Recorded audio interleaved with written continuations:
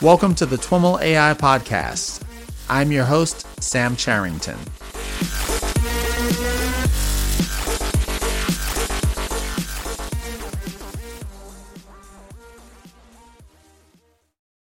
All right, everyone. I am here with Julieta Martinez. Julieta is a senior research scientist at Waabi. Julieta, welcome to the TWIML AI Podcast. Thank you. Thanks for having me. I am really looking forward to diving into our conversation. We're going to talk all about some of your research into computer vision. To get us started, why don't you share a little bit about your background and how you came to work in the field? Yeah, of course. So I was born and raised in Mexico. And around 2011, 2012, I finished my undergrad there. And I really wanted to go somewhere else for grad school. So I applied to a bunch of universities in Canada. Then I got accepted into the UBC, the University of British Columbia. And then I started doing my master's there. Then eventually went on to do a PhD with the same institution, same supervisors. And then in 2018, I was wrapping my PhD. Like I just had to defend. So I started looking for jobs. And I ended up moving to Toronto to Uber ATG, which was this lab that had just been founded in self-driving. Then earlier this year, that lab shut down. And a few weeks later, a little bit later after that, I joined Waabi, which is what I'm working at right now. Awesome. Tell us a little bit about Waabi. What is Waabi doing? So Waabi is a company dedicated to build the next generation of self-driving. And so what we believe is that self-driving is the most important and exciting technological innovation that we will see in the next few years. And Waabi's deal is trying to build upon the lessons of the last 20 years. And try to build an approach that is AI first. So not just something that is hand engineered and where then we try to put AI to make it better, but something that right from the get-go can really put AI in the center stage. Awesome. When you say kind of AI first versus bolt-on AI after, what are the implications of that approach? Where do you see it express itself? I imagine everybody says that, but it means different things. So I guess it means that when you're building a system, you really have this choice of going for a more traditional approach and then trying to alter some parts of the stack with learned parts, I would say. But it actually takes a lot of engineering effort and there's a lot of overhead in trying to do this replication on a system that is in production. But if you build a system that from the start takes this into consideration, then it should be easier to say, for example, experiment on which parts should be learned or which parts should not, or which parts should be trained end-to-end and which parts should be trained separately. There are all these questions that arise when you are trying to decide what the role of AI should be. And so I think it's really something that we're trying to do from the very start. Got it. And so you actually this week, as we're recording this, are presenting at CVPR. You've got a couple of papers at the conference that we'll talk about, and you're also doing a keynote talk at the Latinx in AI workshop. Let's start there. Tell us about the talk that you're doing at the workshop. Right. So first of all, I would want to thank the organizers of the workshop for inviting me. It's funny, there's not a lot of people from Latin America in the field, say ML and computer vision in particular. So there's a couple of us, like maybe 5 of us, 6 of us, that we have been trying to meet up every time there's a conference. We started hanging out at the conference, like sometimes someone will come to your poster and be like, you notice that maybe they're like Latin Americans, you'll be like, hey, they speak Spanish and so on. And then we would start hanging out, like going for lunch or trying to build a little bit of a community amongst ourselves. Mm-hmm. And then this Latinx in AI organization started. I think it was at NeurIPS where it started. Mm-hmm. And so then it started branching out to other conferences. And now there's a more formal presence, I would say, and there's a workshop where like submissions from people from Latin America are encouraged, and where we want to also to have speakers from Latin America. Or Latinx living in the US or in Canada or in other parts of the world. So I think this is the first or second time that we are doing this official thing with official sponsors and official keynotes and posters and so on. Okay. So that's how that happened. Got it. And the presentation that your talk, what's the title of your talk? So I decided to name my talk, what does large-scale visual search and neural network compression have in common? Because I think the answer to that shouldn't be obvious, and I think it would encourage people to come to the talk. So let's dig into that. What do large-scale visual search and neural network compression have in common? So the argument that I try to make there is that, so first off, the motivation is that we know that there's large neural networks that are currently are achieving a state-of-the-art performance on all sorts of tasks in computer vision, natural language processing, and so on. And so they're the big elephant in the room. In particular, there is evidence, and I think this started in the NLP side, but now there's some papers that are showing this for computer vision tasks too, that the performance of these models scales log linearly with how many parameters they have, which eventually requires more compute and requires more data. So we are at a moment where we have kind of known for a couple of years that this was going to happen, but now we have like very, very clear evidence, very clear empirical evidence that larger models are something that we're going to need. Mm-hmm. And so this means that we now have models that have billions of parameters, and models that have trillions of parameters are coming. Mm-hmm. And so this means that if you want to deploy these models into a system, you have to compress them. Like there is no going around that. Mm-hmm. Unless you have you are in a very high-end lab where you have access to a supercomputer, even if you have a powerful desktop or a powerful laptop or a powerful server, for these models that have billions and billions of parameters, you're going to have to compress them anyway. So that is, it sounds like it's a new problem that we are facing. And it is kind of new in the context of neural networks. At no point in history have we ever built these trainable systems that are so large. Right. But it's also true that we have seen similar problems in other areas. And we had similar problems before deep learning took center stage in the computer vision community. So in particular, myself, when I was doing my PhD, I worked on this problem called large-scale approximate nearest neighbor search. Okay. And so this problem arises when, say, for example, you have a database of images and you want to find objects in them. So you want to match something in them. So the way you do this and the pipelines we had would be, say, from a 1080p image, you would run this through a key point detector, and then you would find a bunch of features.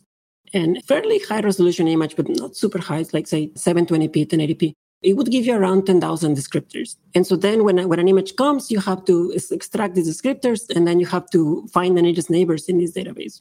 And so that means that if you have a data set of, say, 1 million images, then you're dealing with billions of descriptors. And so we have these databases that are so large that we can't really keep them in memory. And if we want to deploy them, we have to compress them. We have to somehow get around them.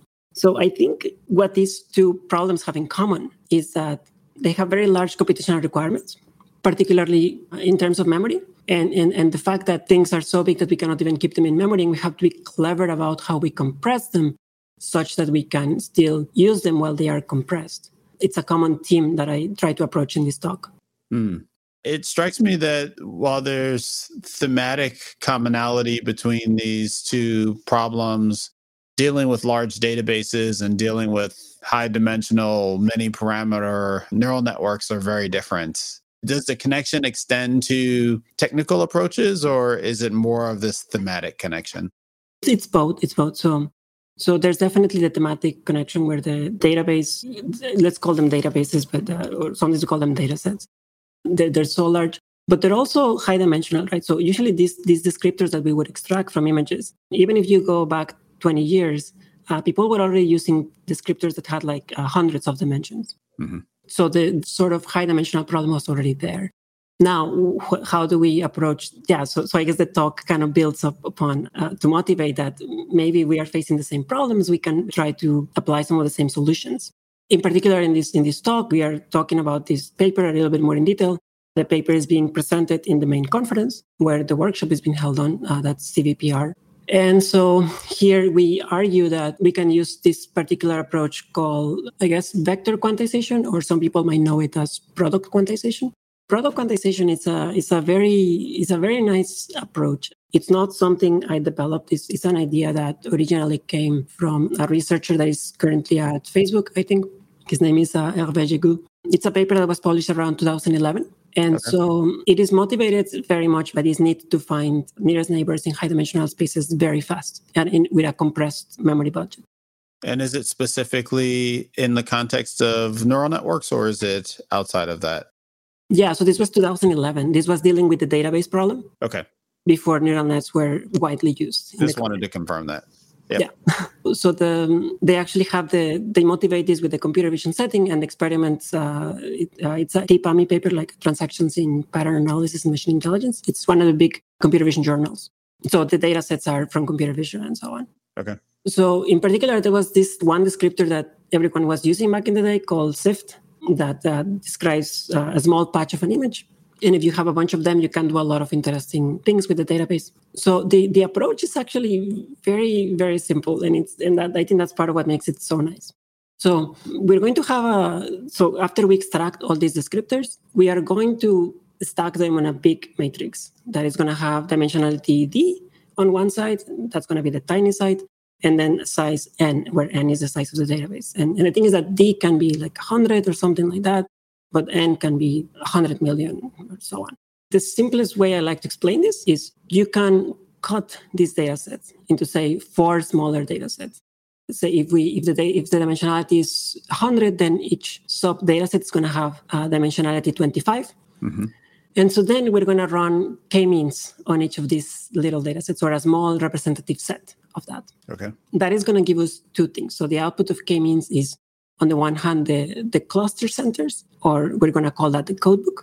And then it's also going to give us an assignment for each point in that sub data set to the cluster center that is closest to it. Mm-hmm. So now what we're going to do is we're going to run these k-means with a very low k. So say k equals something like 256 is like the standard value we use. So that means that the codes are going to be numbers between 0 and 255. Mm-hmm. And that means that we can store them with a single byte. Now, the nice thing is that once we have these groups of codes and code books, we are going to throw away the original database. The original database that was so large, we couldn't fit in memory. And these codes that are small, we can load that in RAM. Okay. This is of course, it's going to be an approximation of the original dataset. But because you can load it in RAM, then you can do clever things with it. So the first thing is now you have extra space and something that you can manage. So you can come up with certain data structures that allow you to, say, do filtering. Because when you have a query, even if it's compressed, even if it's very nice, easy to search, you still have hundreds of millions, and you don't want to compute hundreds of millions of distances. So you want to have some data structure that filters good candidates that are likely to be the nearest neighbor. But the other thing you can do is that you can use these codes to approximate the distance to the original vector. So when the query comes, you can also split it into 4 chunks, and then you can compute 4 tables from each little chunk to the codebook that we computed before. Okay. So that gives us 4 tables of 255 entries each, mm-hmm. and we can just do lookups. So if the element 2000 in the database is represented by 5 numbers called 5, 200, 120, and 255, then you can look up table 1 in index 5, table 2 in index 100, table 3 index whatever number you had, and so on. Just to make sure I'm following you, is it fair to compare this to or make the analogy of like a hashing table or hashing algorithm where your hashing algorithm is nearest neighbors or related to nearest neighbors? Yeah. So hashing is also an approach that will give you, it's also used to make nearest neighbors faster. Mm-hmm. It often comes with nice theoretical guarantees. And so people like hashing because of that. Okay. One of the things that product quantization showed was that even though hashing approaches tend to have nice theoretical guarantees, in practice, they were very much outperformed by doing these quantization approaches. Okay. So, yeah, this was 2011. Now the literature has moved a lot on both sides. Okay. So, I might be wrong now. I don't follow this closely. But back in the day, that was pretty much what the evidence was saying. Mm-hmm. And so we've got this methodology that we can use on the database side to, it sounds like, get more efficient ways to filter the data, and based on the reference to visual search as well. What's kind of the next step in your argument? How do we get closer to the application of neural network compression? Yeah, so I think this is the less obvious point, and it's something that I was very proud of when this idea started coming. So again, to be fair, like other people had experimented with vector quantization of neural nets. There are papers from 2014, 2016, and so on. But it is considerably much less explored than, so the standard approach to compress neural nets is usually scalar quantization or things like network. There's a lot of focus on network pruning, or say low rank approximations. Vector quantization, you can count the number of papers that do that for neural networks, one or two hands. Can you maybe talk a little bit about scalar quantization versus vector quantization and how those approaches work to set us up for your application? Yeah, so they're kind of similar. So scalar quantization is what happens when you try to look at each value in your network or in general in any data that you have. And you're going to look at every number that you have. And you're trying to map these real floating point in practice values to a discrete subset. And so it's kind of similar to what we're doing in vector quantization. Just in scalar quantization, you're going to have one code for each scalar. In vector quantization, you're going to have one code for each vector. And of course, the question is how you define a vector, what is going to be grouped together, and so on. So theoretically, scalar quantization is going to be limited in what compression ratios it can achieve. Because let's say that you're representing your numbers with 32-bit floating point. Even in the more extreme case, you're going to reduce that to a binary value, 1 or 0. So that's going to give you a 32x compression rate. It's pretty extreme, though.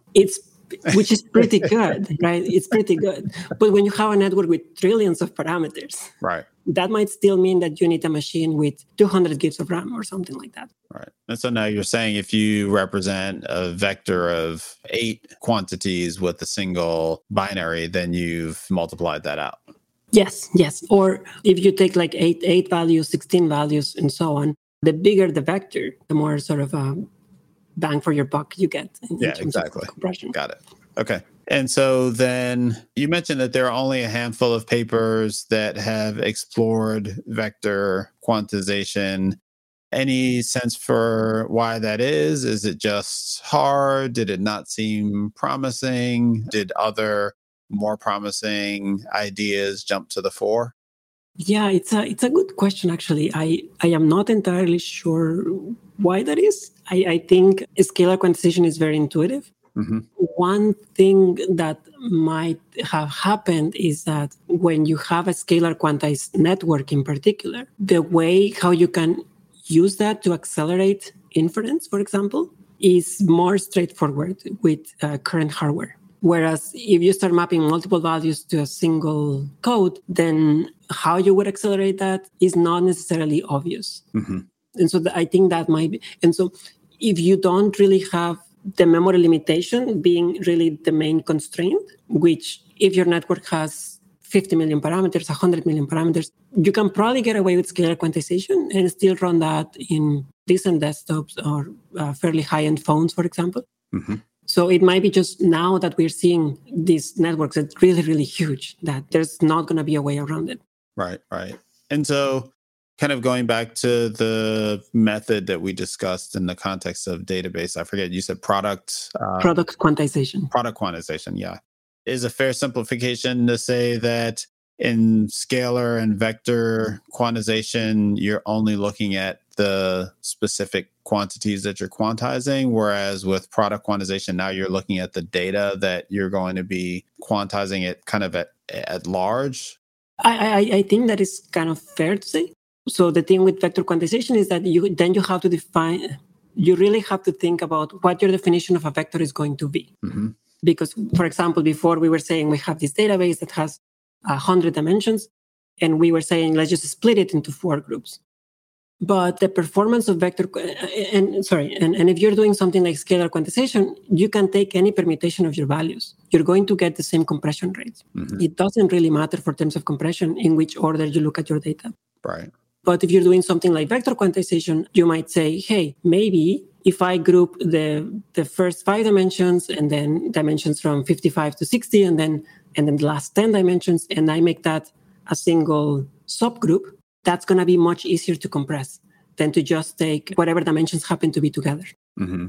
Yeah, I think that what I was maybe trying to get at is when you're typically applying vector quantization, you're coming up with this map. Are you also considering the entirety of your data and using that to create your quantization scheme, or is that unique to product quantization? It sounds like that may not be the vector versus product.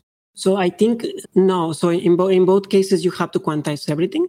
The gain that you get with product is that you have this freedom of having subgroups. Okay. Whereas if you're just doing, like, say, more, just taking your whole data set as each entry as a full vector, you wouldn't really have that. Okay. And so how do you characterize the advantages that you get with product quantization?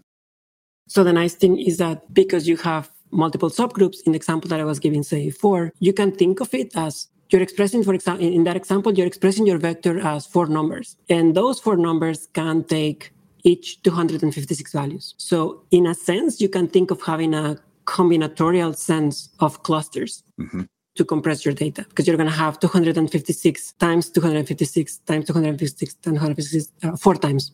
So that allows you to have an implicit codebook that is very, very large, which is good for compression. Okay. Whereas if you were looking at the data as a single vector, then having a codebook of that size might not be even feasible, for example. Okay. And then practically, how does this play out when you're using this to compress a neural network? You want to know about efficiency and accuracy and all those kinds of things, right? Let's get into it. So the question of how we do it, I think that's a nice point. So like I was saying, the main question is, what are you going to group together? So let's say you have a matrix in your neural net that is of size 1,000 by 1,000. Mm-hmm. You can choose to split this into subsets of 4 numbers each, and then treat those of vectors, run k-means, and then get a representation that is much more compressed. So the first thing that we do is, that's what we call the paper permute, then quantize and fine-tune. So the permute step is a nice observation. So neural nets have this nice property that if you have 2 adjacent layers, let's say a linear layer, some nonlinear activation, and another linear layer, some nonlinear activation, you can express the same function by having different permutations of the weights. So let's say that you choose one permutation of these 1,024 elements, and on the first layer, you're going to permute the rows according to that permutation. And then in the second layer, you're going to permute the columns. If you pass data through it, the first thing you're going to notice after the first layer is that your output is going to be permuted.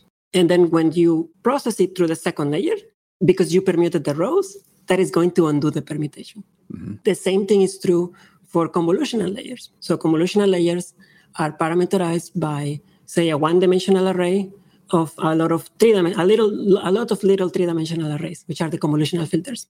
Mm-hmm. The only thing that determines the order of your output, the order of the channels of the output of the first layer, is in which order you apply these filters.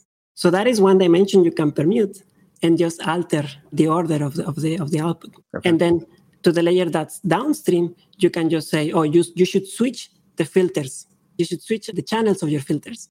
Okay. And then that will undo the permutation, right? So you're saying that you can permute, but you haven't said yet why you want to permute. Exactly. and that's what we've been hinting at, right? Because the key question for vector quantization to work or for product quantization to work is, how am I going to form these little subgroups? Mm-hmm. If I just go and take whatever 4 numbers happen to be together because stochastic gradient descent took these values there, that might not be very easy to compress. But if I have this whole permutation, it gives me more degrees of freedom. I can search over all the permutations of the data. Well, if you search over all of them, that's going to take you a while because there's a factorial number of permutations. But you can find efficient algorithms to, say, stochastically look at a subset of them and then try to find one permutation that is going to make your data easier to compress. In this case, the data is going to be the weights of the network itself. Okay. And so then the next question is, if I give you 2 permutations, how do you know which one is better? Mm-hmm. That's the natural question. The thing is that vector quantization was a very hot topic. I'm talking about the 80s, late 80s, early 90s, mm-hmm. because there was this big push to digitize a lot of the infrastructure that we had, to go from analog to try to make it more digital. And so the limitation that we had in doing that was that we had very little bandwidth. So we could only transmit so much binary data over, say, DSL connections or whatever we had. So there is a lot of papers, usually older papers, that deal very neatly with, say, theoretical guarantees of how you can achieve, of how to get good code books, how to get good compression rates. So one thing people studied in particular, because back then getting real data was really hard to get in. So there's a lot of papers on how to compress samples from a Gaussian, samples from a Laplacian, samples from other canonical, say, distributions.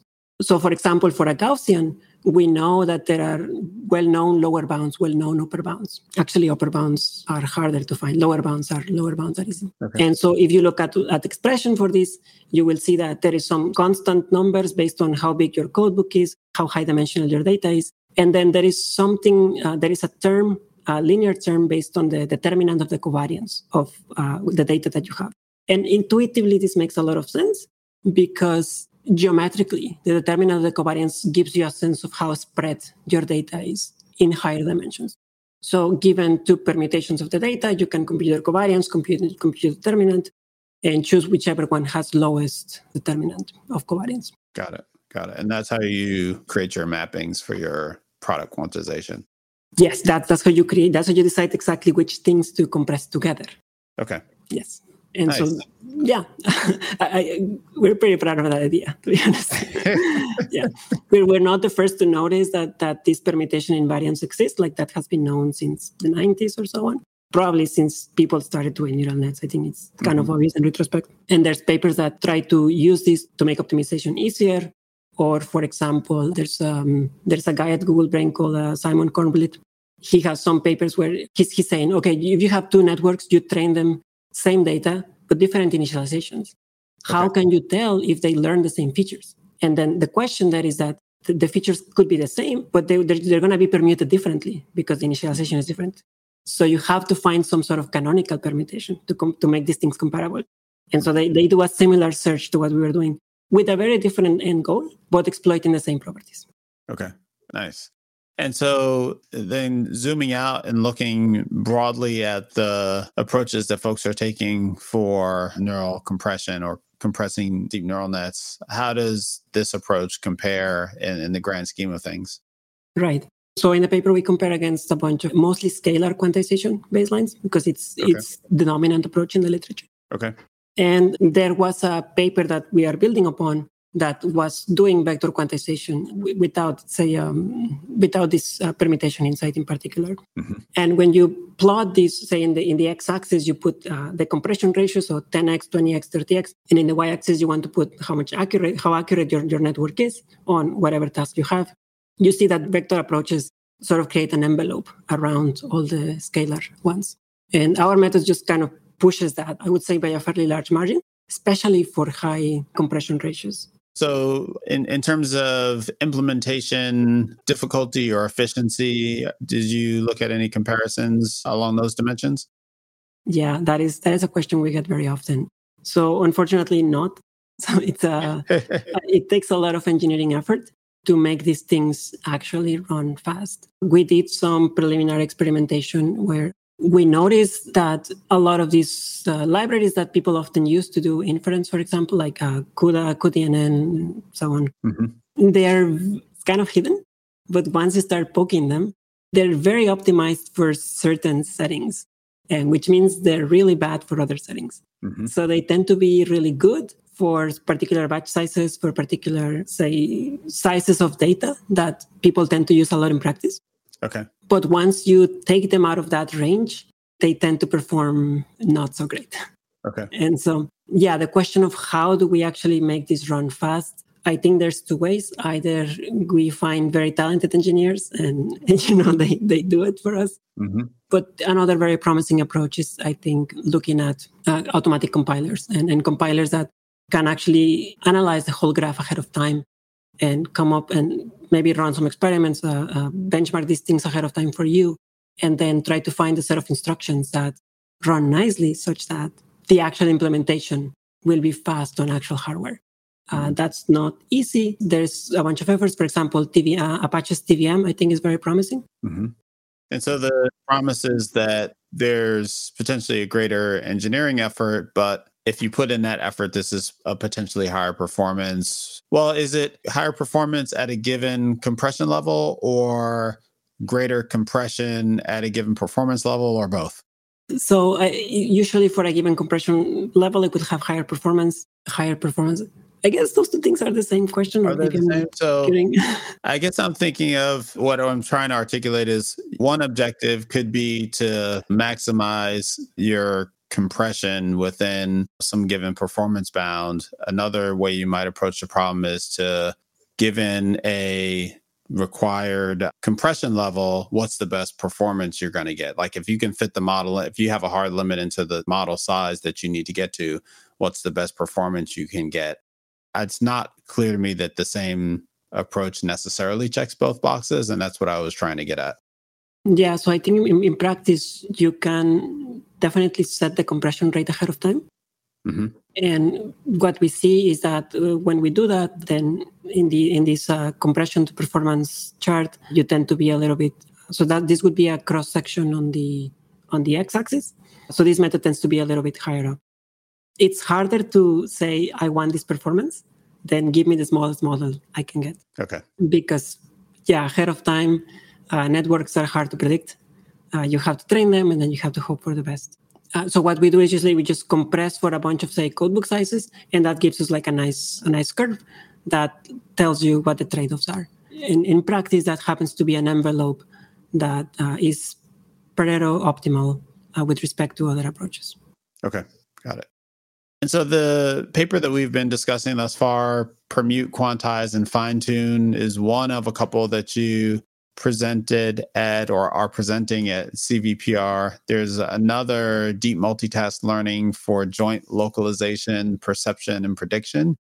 Can you give us a high-level overview of that one? Yeah, of course. So first of all, I want to say I am first author on the Permute Quantize paper, but it was joint work with a bunch of other people. In particular, there's two interns, Joshan Chobrakamani and Tingwei Lu. They did a bunch of the work in this part, and shout out to them and my other colleagues at UberHG. The joint localization paper is, I am not first author there. That is the work of John Phillips, who was also an intern with us. He's finishing his undergrad right now. He's one of those interns that are doing their undergrads and they're already publishing at top venues. And oh wow, yes, it's more common. It's getting more and more common. So that's a paper I actually like a lot too, because it's asking a question that doesn't get asked very often. So if you go to So localization is given a sensor reading or a bunch of sensor readings and a map. You want to know where in the map you are. And so this is if you want to build a robot that goes around your house, or you want to build an autonomous driving car, or anytime you want to build an autonomous system, there is always going to be some sort of map of the world that is going to make it easier for the agent to navigate. And I guess self-driving cars are just the prime example, right? Their whole thing is that they have to navigate and that they have to do it safely. So there are a lot of papers on localization. This has been a problem that has been going on for decades. Mm-hmm. And there's a lot of approaches. There's approaches that assume that the map has certain composition. The map is high definition, low definition. Do you build it online? There's memory trade-offs, computational trade-offs. It's a huge area. And the way people motivate the work in that, they usually will throw on like, say you want to localize a holiday image that you took 3 years ago and you don't remember where it was taken. Or you have an autonomous robot or a self-driving car. But the thing that they're actually optimizing for is they have this measure called localization error, which is basically how far you are from given some better sensor is telling you, you are. Mm-hmm. Which makes a lot of sense, right? It's kind of the task that you're trying to solve. But when you are building, say, an autonomous system, an autonomous self-driving car, the thing you really care about is this ride comfortable and is this ride safe? Mm-hmm. I don't really care if the car thinks that I am 5 centimeters ahead of where it actually is, or 10 or 20. As long as it's safe, it's probably fine. And so that was the question we asked, like, how can we link this localization error? How is that going to affect autonomous systems? In particular, how is that going to affect things like perception, prediction, and motion planning? By perception, I mean object detection, so detecting the cars, the pedestrians, the bikes, the motorcycles around you. If my position is, if I get that wrong, am I going to be unable or less good at detecting cars? Mm-hmm. And am I going to be worse at planning my way around them or planning or trying to predict what they're going to do? So what we notice is that if there is a small enough error, so say 5, 10, below 20 centimeters, basically your perception system, your motion planning system doesn't care. It doesn't seem to matter. Okay. And then based on that, we're saying, well, maybe we can build a localization system that runs much faster, but it still gives us the accuracy that is good enough for our autonomous system. So we end up designing a neural net that has a branch that is dedicated to localization. And that branch can be very, very tiny. And then we can leverage a big backbone that is doing the perception and the motion the perception and the prediction, and sort of kind of piggyback on top of those features. Try to reuse that computation that's already there so that we can have a very, very tiny network that runs in like 2 milliseconds, 3 milliseconds. Okay. And it's still acceptable. And so we have experiments to show that this is actually possible. Nice. And the title of the paper is Deep Multitask Learning, and I'm trying to drill in on the multitask part of that. Is that after you observe that you don't need your localization to be quite as accurate, then you've built a multitask network that has localization as one part of it, as opposed to localization being a standalone system?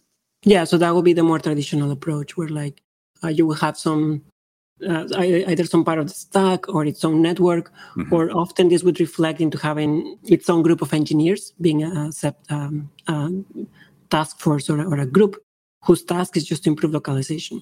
Mm-hmm. So we're kind of doing this thing jointly.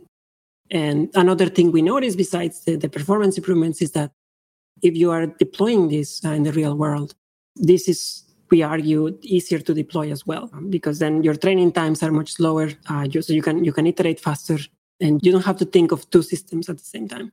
You can just have one system that you, after it's trained, you can push it to the car and just get going. Awesome.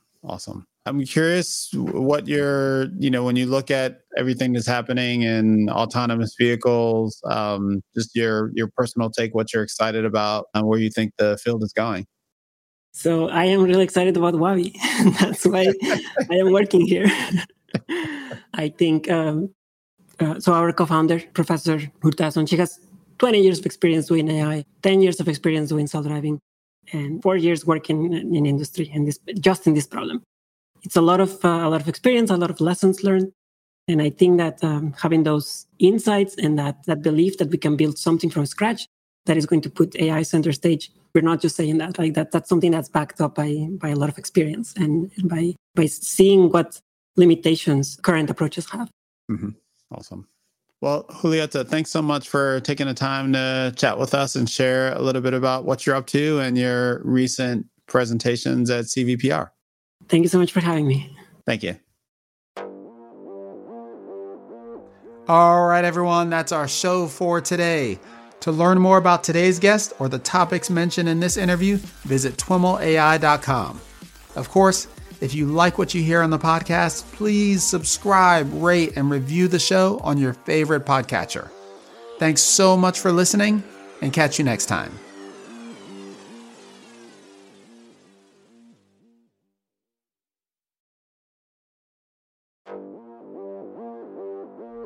All right, everyone, that's our show for today. To learn more about today's guest or the topics mentioned in this interview, visit twimlai.com. Of course, if you like what you hear on the podcast, please subscribe, rate, and review the show on your favorite podcatcher. Thanks so much for listening, and catch you next time.